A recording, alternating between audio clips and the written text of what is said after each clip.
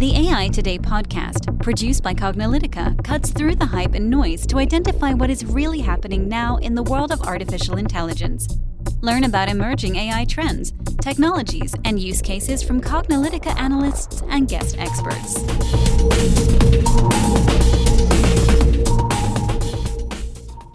Hello and welcome to the AI Today podcast. I'm your host, Kathleen Mulch. And I'm your host, Ronald Schmelzer. Our guest today is Hanno Bassi, who is the Chief Technology Officer of 20th Century Fox Film Corporation. Hi, Hanno. Thank you so much for joining us today. It is great for you guys to have me. Thank you for letting me be here. Yeah, welcome, Hanno, and thanks for joining us today. So we'd like to start by having you introduce yourself to our listeners and tell them a little bit about your background and your current role at 20th Century Fox. Sure. So as I said, I'm the Chief Technology Officer at 20th Century Fox. I oversee the technology strategy for the studio. Basically what that means is, how the world of technology around us changes, trends we see in technology and how very globally and very fundamentally, and how that basically shapes consumer behavior, especially in the entertainment space. That's it in very broad strokes. And so we look at things like artificial intelligence and machine learning, or things that are imaging on TVs or in movie theaters, things like high dynamic range, for example, 4K resolution, immersive audio, but also things that are a little bit, maybe at the first glance, a little bit more esoteric, like autonomous vehicles. What does that mean for entertainment in the future? 5G mobile technology, how is that going to drive the distribution of entertainment in the future? So it's all these kinds of things that we're looking at and then turning that into a very tangible strategy for the studio where we then execute actual projects. Examples for that, for example, are we worked with the consumer electronics industry very closely to launch the next generation Blu-ray format, which included 4K resolution and high dynamic range video, as well as immersive audio. Great. Well, that's definitely a wide range of technology. And I know that it's very smart to focus on it because as your audience, the consumers, the viewers, as their technologies increase and get better, obviously you want to make sure that the entertainment experiences sort of match that, which is my understanding of why you're focusing on this very broad range of technologies. Yes. So obviously a lot of our listeners are really interested in artificial intelligence. And from what we've heard, 20th Century Fox is using AI in a variety of ways, such as creating film trailers, captioning, and other uses. So can you tell us about some of the AI projects that you're working on, that you've already done, that you could share with our audience? Yeah. So, well, first of all, we should kind of talk a little bit what artificial intelligence actually is, or what kind of subset of artificial intelligence we're talking about. I think we're really using a lot more is actually, at least currently, is machine learning, where basically we teach a machine how to learn certain things about a certain aspect of content, let's say. And then the machine hopefully comes up with a more efficient way to solve a problem than human beings would. So that's kind of where most of our applications for artificial intelligence are today. The reason why I'm saying it that way is because if you think about, more advanced artificial intelligence where you really have some sort of a machine or some other algorithm who can actually actively take in the surroundings and learn about the world and basically adapt its behavior, that regard is almost like independent artificial consciousness. That's not something we're talking about right now, but there are maybe great examples or use cases for that in the future if you especially think about things like interactive content. You have a non-player character that basically the game just plays something for you, but you have that character not all pre-programmed on rails, but the thing can actually think for itself a little bit, make it a more interesting game because it's less predictable. But that's not what we're talking about today. Those are things that we've kind of are looking at a little bit, but that still needs a lot of work. I think there's also applications in things like crowd simulation, for example, which we obviously do quite a bit. Thought would be you have a shot of or something happens in a stadium, for example, we have a crowd in the background. Okay, you're not going to bring in, 100,000 extras to shoot that. You're going to create them artificially. How do you make that look lifelike? And how do you make sure all these individual people, they all behave independently, because they're all their own character, but at the same time, they also do similar things, what have you. So we're looking into all kinds of stuff like that as well. But that's far out still. That's not really very close. So again, with crowd simulation exists today, but it's more algorithmic than intelligent at this point. But, I think at some point it will be. So coming back to what we're doing today, we have a number of projects going on, creating film trailers. That's one where we're working with several different companies and looking at different ideas. And there's also different approaches there. One would be you take a movie that's ready and you say, hey, what would a trailer look like if I tailor it for this particular audience? or for a different particular audience? And can you have a machine help you with picking out the right scenes, the right shots, the right sound effects, the right cut cadence and so on for that particular audience? So it's obviously trailers are marketing tools. And I think the big thing about our business and everybody's business actually is how do you target your marketing better and better? And so it's two things actually there. One is how do you shape your marketing message in the first place? But the other one also is how do you segment your target audience actually into cohorts that are similar and they will react to a similar marketing message in a similar way? So we obviously use data analytics and machine learning and data analytics for that as well to figure out who our audience is for a particular movie, or if we have a particular movie, what kind of audience will this movie resonate with? So that's an example of where the industry as a whole is using more and more machine learning to process these vast amounts of consumer data. So that would be one. We also have a very specific project going on right now in space of captioning. So we obviously are a global business. So we take our English language soundtrack and closed captioning data and obviously translate that into a number of different languages around the world. That costs money and takes time. And so we're trying to figure out to what extent this can be automated. We're using machine learning and, algorithmic language translation to get there from here. And so the idea with that particular project is it works best for TV shows.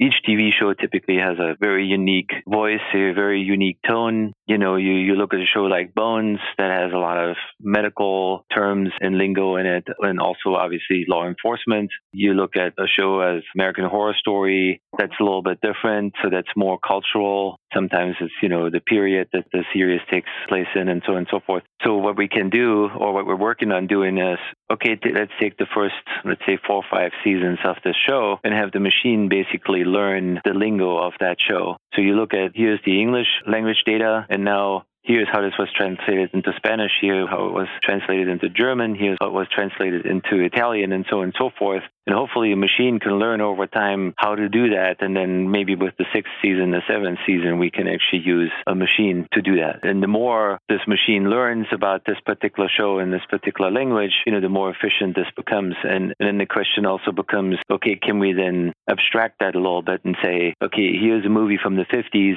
and it's a movie that takes place in the 50s, and it's a crime story of some sort. Okay, maybe you can actually now, use that language data for multiple instantiations instead of just a single TV show. But it's actually really exciting for us to work on this stuff for TV shows because there's a lot of content there, and there's this explosion of content anyway with TV. Timelines are very fast, margins are very slim, especially on the production side. So the more we can make this efficient in terms of time and cost, the better. Because at the end of the day, what we're really looking for is more territories that we can distribute the show in. Sometimes the cost of creating the captions or the cost of creating a localized soundtrack, sometimes that's enough for us to say, hey, we can't do it for this particular show or for this particular movie. It's just not worth it in terms of the revenue potential in that particular territory. There's one more example I would give you, which is visual effects, which is, I don't know if people really appreciate how visual effects work nowadays. So, for example, last year we did War of the Planet of the Apes, and, I think in terms of the photorealism of the ape characters, for example, I think it's unparalleled with what anybody has done ever. And so how do you get there? How do you get to a realistically looking animal or an ape like this?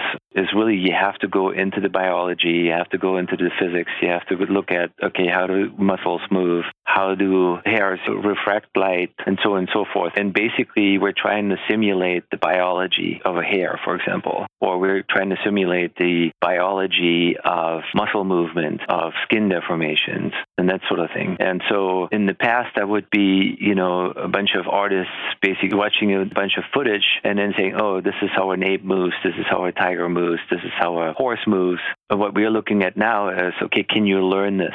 Can a machine learn this? To just give, a machine a lot of data or moving images of chimpanzees, for example, to create Caesar, which was the lead ape in War of the Planet of the Apes. And basically, can the machine learn this better, faster than a human being would? So that's another thing that we're looking at. So you use a number of reference images, reference clips, feed that into a machine learning algorithm, and can this now replicate how a chimpanzee moves and behaves? facial animation is the same thing. In the past, we'd have actors create all these reference images, and then artists basically would try to replicate this. And with algorithmic support and what have you, but it's all programmed by human beings and drawn and created by human beings. In the future would be, okay, just have a machine look at all these different facial impressions and come up with how to animate that automatically. So, and again, it's cost, but it's also accuracy in this case that we're looking for. Yeah, These are really great use cases. I want to follow up with movie trailers, though, because as you said, it's really important, to make sure that you get it right, and you only have about a minute or two to hook the potential viewers in. So I know that 20th Century Fox recently developed an AI program that analyzes movie trailers, and it can gauge, the likely makeup of the audience and make sure that you're marketing the movie correctly to these relevant audiences. So can you talk to us a little bit more about this, and then how this project is helping Fox move forward? So there's actually a number of different things going on with movie trailers, and I'm not involved in all of them, only some of them, but I'll give you a general overview of what we're kind of looking for here, because it's multiple things. It's, for example, companies that we've worked with, they would basically play movie trailers to an audience, a human audience, and basically record their reactions, and then basically try to figure out how can you turn that into some form of an algorithm that then says, okay, this type of trailer creates these emotions. So, for example, this trailer is really funny, or this trailer is really visceral, or this trailer is really emotional. And there's a number of different parameters that we can look at to figure out, okay, what does this trailer actually really do? Because up until now, and there's obviously a lot of institutional knowledge here, this is all done on subjective kind of parameters. We have a number of seasoned marketing executives here. They watch a trailer and they have a feeling for what it is and what it does. But I think we're just looking for, okay, can we be more accurate? And really, so what we're trying to get to is, can we get more accurate with our marketing message, but also can we get more accurate with our demographics? That's really fundamentally what this is about. And so demographics, for example, we look at the past, we look at, okay, this type of movie worked with this type of audience, this type of movie worked with that type of audience. But again, because our genres and or categories for movies are a little bit core still, that doesn't always work. And we're trying to figure out, it's not just an action-adventure movie, works with a particular audience, but what other aspects are there that really drive people to this particular story over another one that's actually very similar. And we're trying to figure that out using machine learning and artificial intelligence. And because the fundamental thing with machine learning and artificial intelligence is, can we get to a point where we do things that humans cannot do? Can we, especially with machine learning and demographics and that sort of thing, can we come up with insights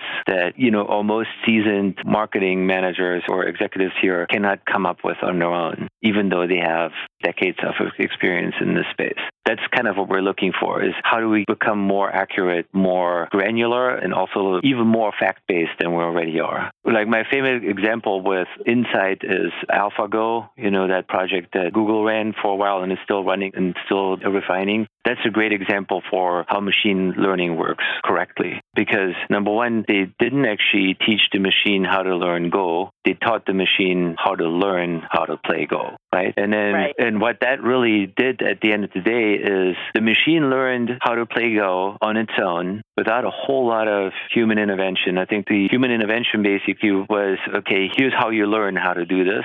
I think it was basically fed some rules, but it wasn't fed any strategies.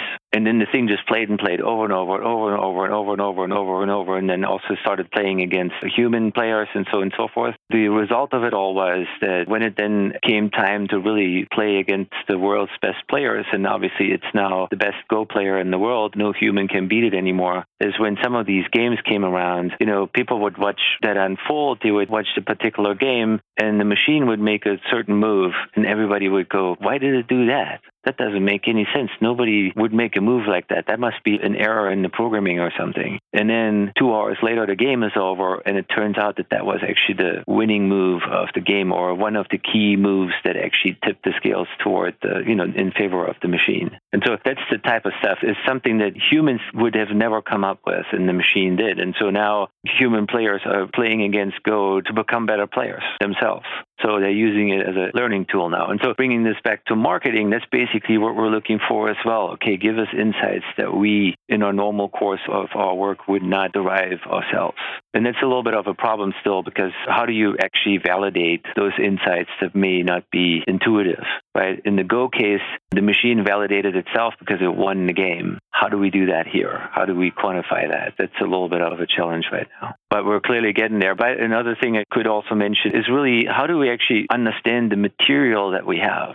So one thing I think that machine learning could help with on a more granular level is categorize or classify the movies that we have once a movie is finished. Really, okay, now what kind of movie is this actually? Because our marketing isn't always aligned with what the audience actually thinks when they see the movie. So we think it's for this particular audience, and in reality, no, it actually resonates with something else. I've used that example before with The Greatest Showman, where we marketed that one way, more as a Christmas holiday musical story, rags to riches kind of story. And it's not that. It turned actually out for the audience, it wasn't really about the rags to riches musical story. It was about empowerment. It was about, this is me. I am who I am. I can't change what I am, but that doesn't mean I'm not lovable. That's what the actual message that the audience actually took from it. And so that would have been good to know, ahead of time, because it would have really helped our marketing. I mean, the movie still made really good business, but I think it was just a little different than we thought it would roll out. So digging into that a little bit more, how many film trailers have you used your AI program on, and how has it helped maybe make the movie more successful by targeting to the right people? That's a question I can't answer, because that's our marketing department does that, and it's part of a bigger picture, so I actually don't know. I can tell. It's something I would say, so I can't really quantify it. It's something that we're playing with, like all the other studios do as well. I would not say that it's become a mainstay of our daily operation yet, but clearly we're making experiments here. The part of the problem, by the way, with all of this is that you're trying to predict the future based on what happened in the past, and especially in our business, that is very, very difficult. Because society evolves every day, especially nowadays. Every day something happens that has an impact on how we view the world, and that also then changes the context in which a movie is seen. So a movie that may have worked 5 or 10 years ago may not work anymore. Movies that we made in the past, some comedies, for example, they may have been a little bit more misogynistic or bigoted, and at that time that was more acceptable than it is now. So that worked at the time, but it doesn't work anymore, right? Because our ethics change, our view of the world change. And so that's always a huge issue with making and marketing movies, is that when something that happened or worked before may not work the same way in the future. We see that with sequels, right? Why are we all making a lot of sequels? Because it's a known thing. It worked once, should work again. Right. But over time, it doesn't work anymore because it's run its course. And it's not necessarily because the new story that we came up with is bad. It's just that the relevancy of the entire story is just, not there anymore. Mm-hmm. Yeah, because there won't necessarily be a hangover for, I don't know. Yeah, I know. Well, there might be one, and it's all for women, and not about guys anymore.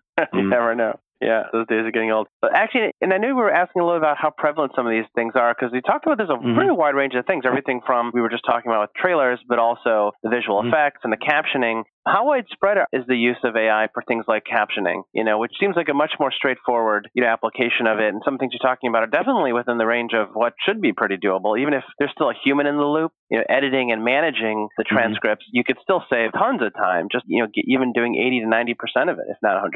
So, digging into that a little bit more, how many film trailers have you used your AI program on, and how has it helped maybe make the movie more successful by targeting to the right people? We're working with leading companies here, but I think, all the big names that you can think of here in terms of language translation. So we've basically approached all of them. That I think overall this technology isn't quite where we need it to be. So, for example, if you use a Translate app on your phone and you're in China and you're asking for the way to the airport or you're hailing a taxi or whatever, if that's not 100% accurate, that's fine, right? People still kind of understand what you want. If you don't understand it right away, you rephrase the question and get an answer again. Or if you use a Translate program on your computer and you translate a web page or whatever, that translation isn't 100% accurate, but you get the gist of it and you're fine. I mean, even on social media, you can use the translation function there, and depending on the language, it actually works reasonably well, and you kind of get what they're talking about. But for our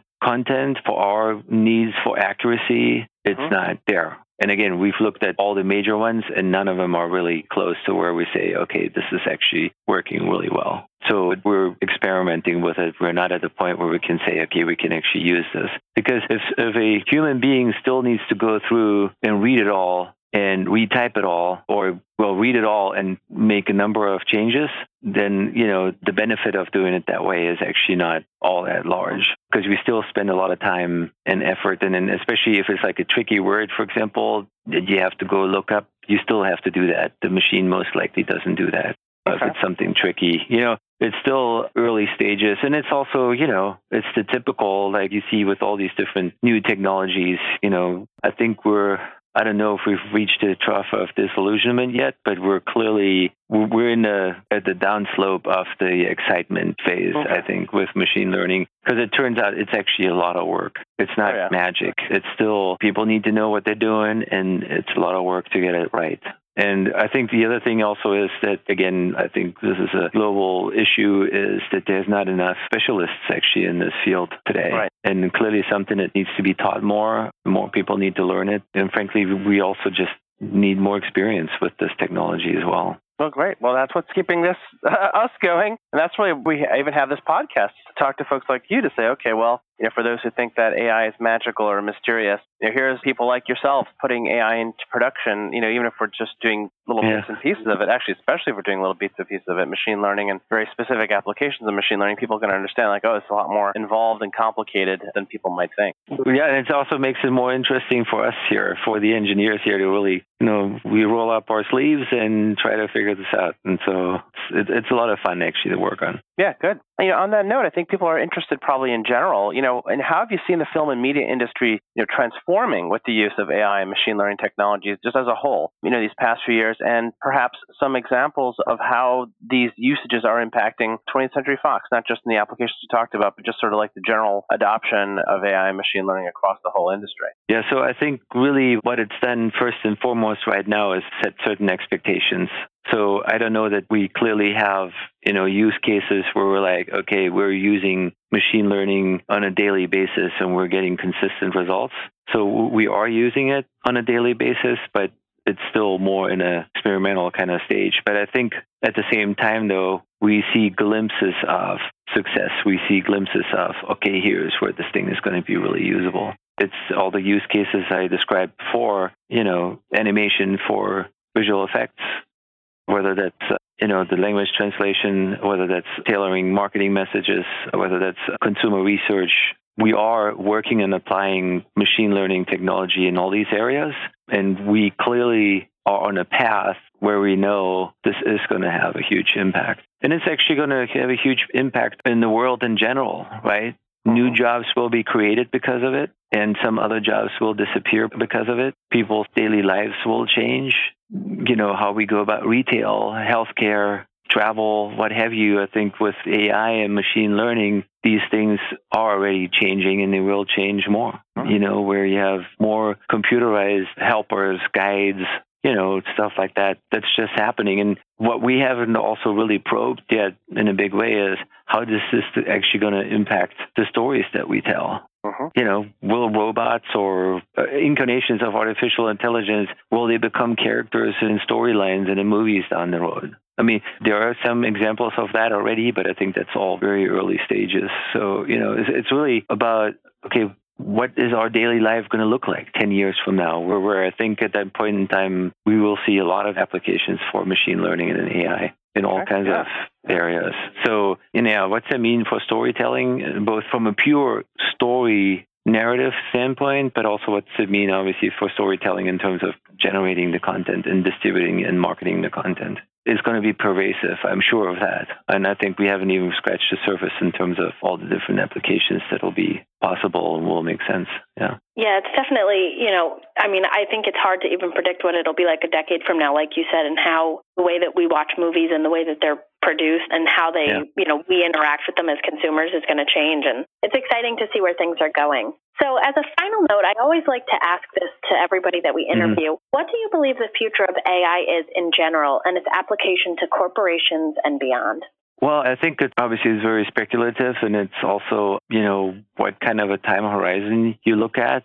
And, it also depends a little bit on where humankind here, where we go in general. But I think at some point, and again, I can put a timeline against it, but at some point we will see artificial consciousness that's going to be indistinguishable from human. I'm convinced that that's going to happen. The question just is, how is this going to happen? Are the machines going to take over? Or, are we still going to be masters of our planet here and just figure out how to use that to the advantage of humans? That's an open question. Again, depends on how far out you want to look. But the fact that that's going to happen is clear to me because, again, this technology is evolving with leaps and bounds. And I think the more we actually figure out about machine learning, which is, remember what I said, is the trick about machine learning is not teaching the machine to do something, is really teaching the machine how to learn.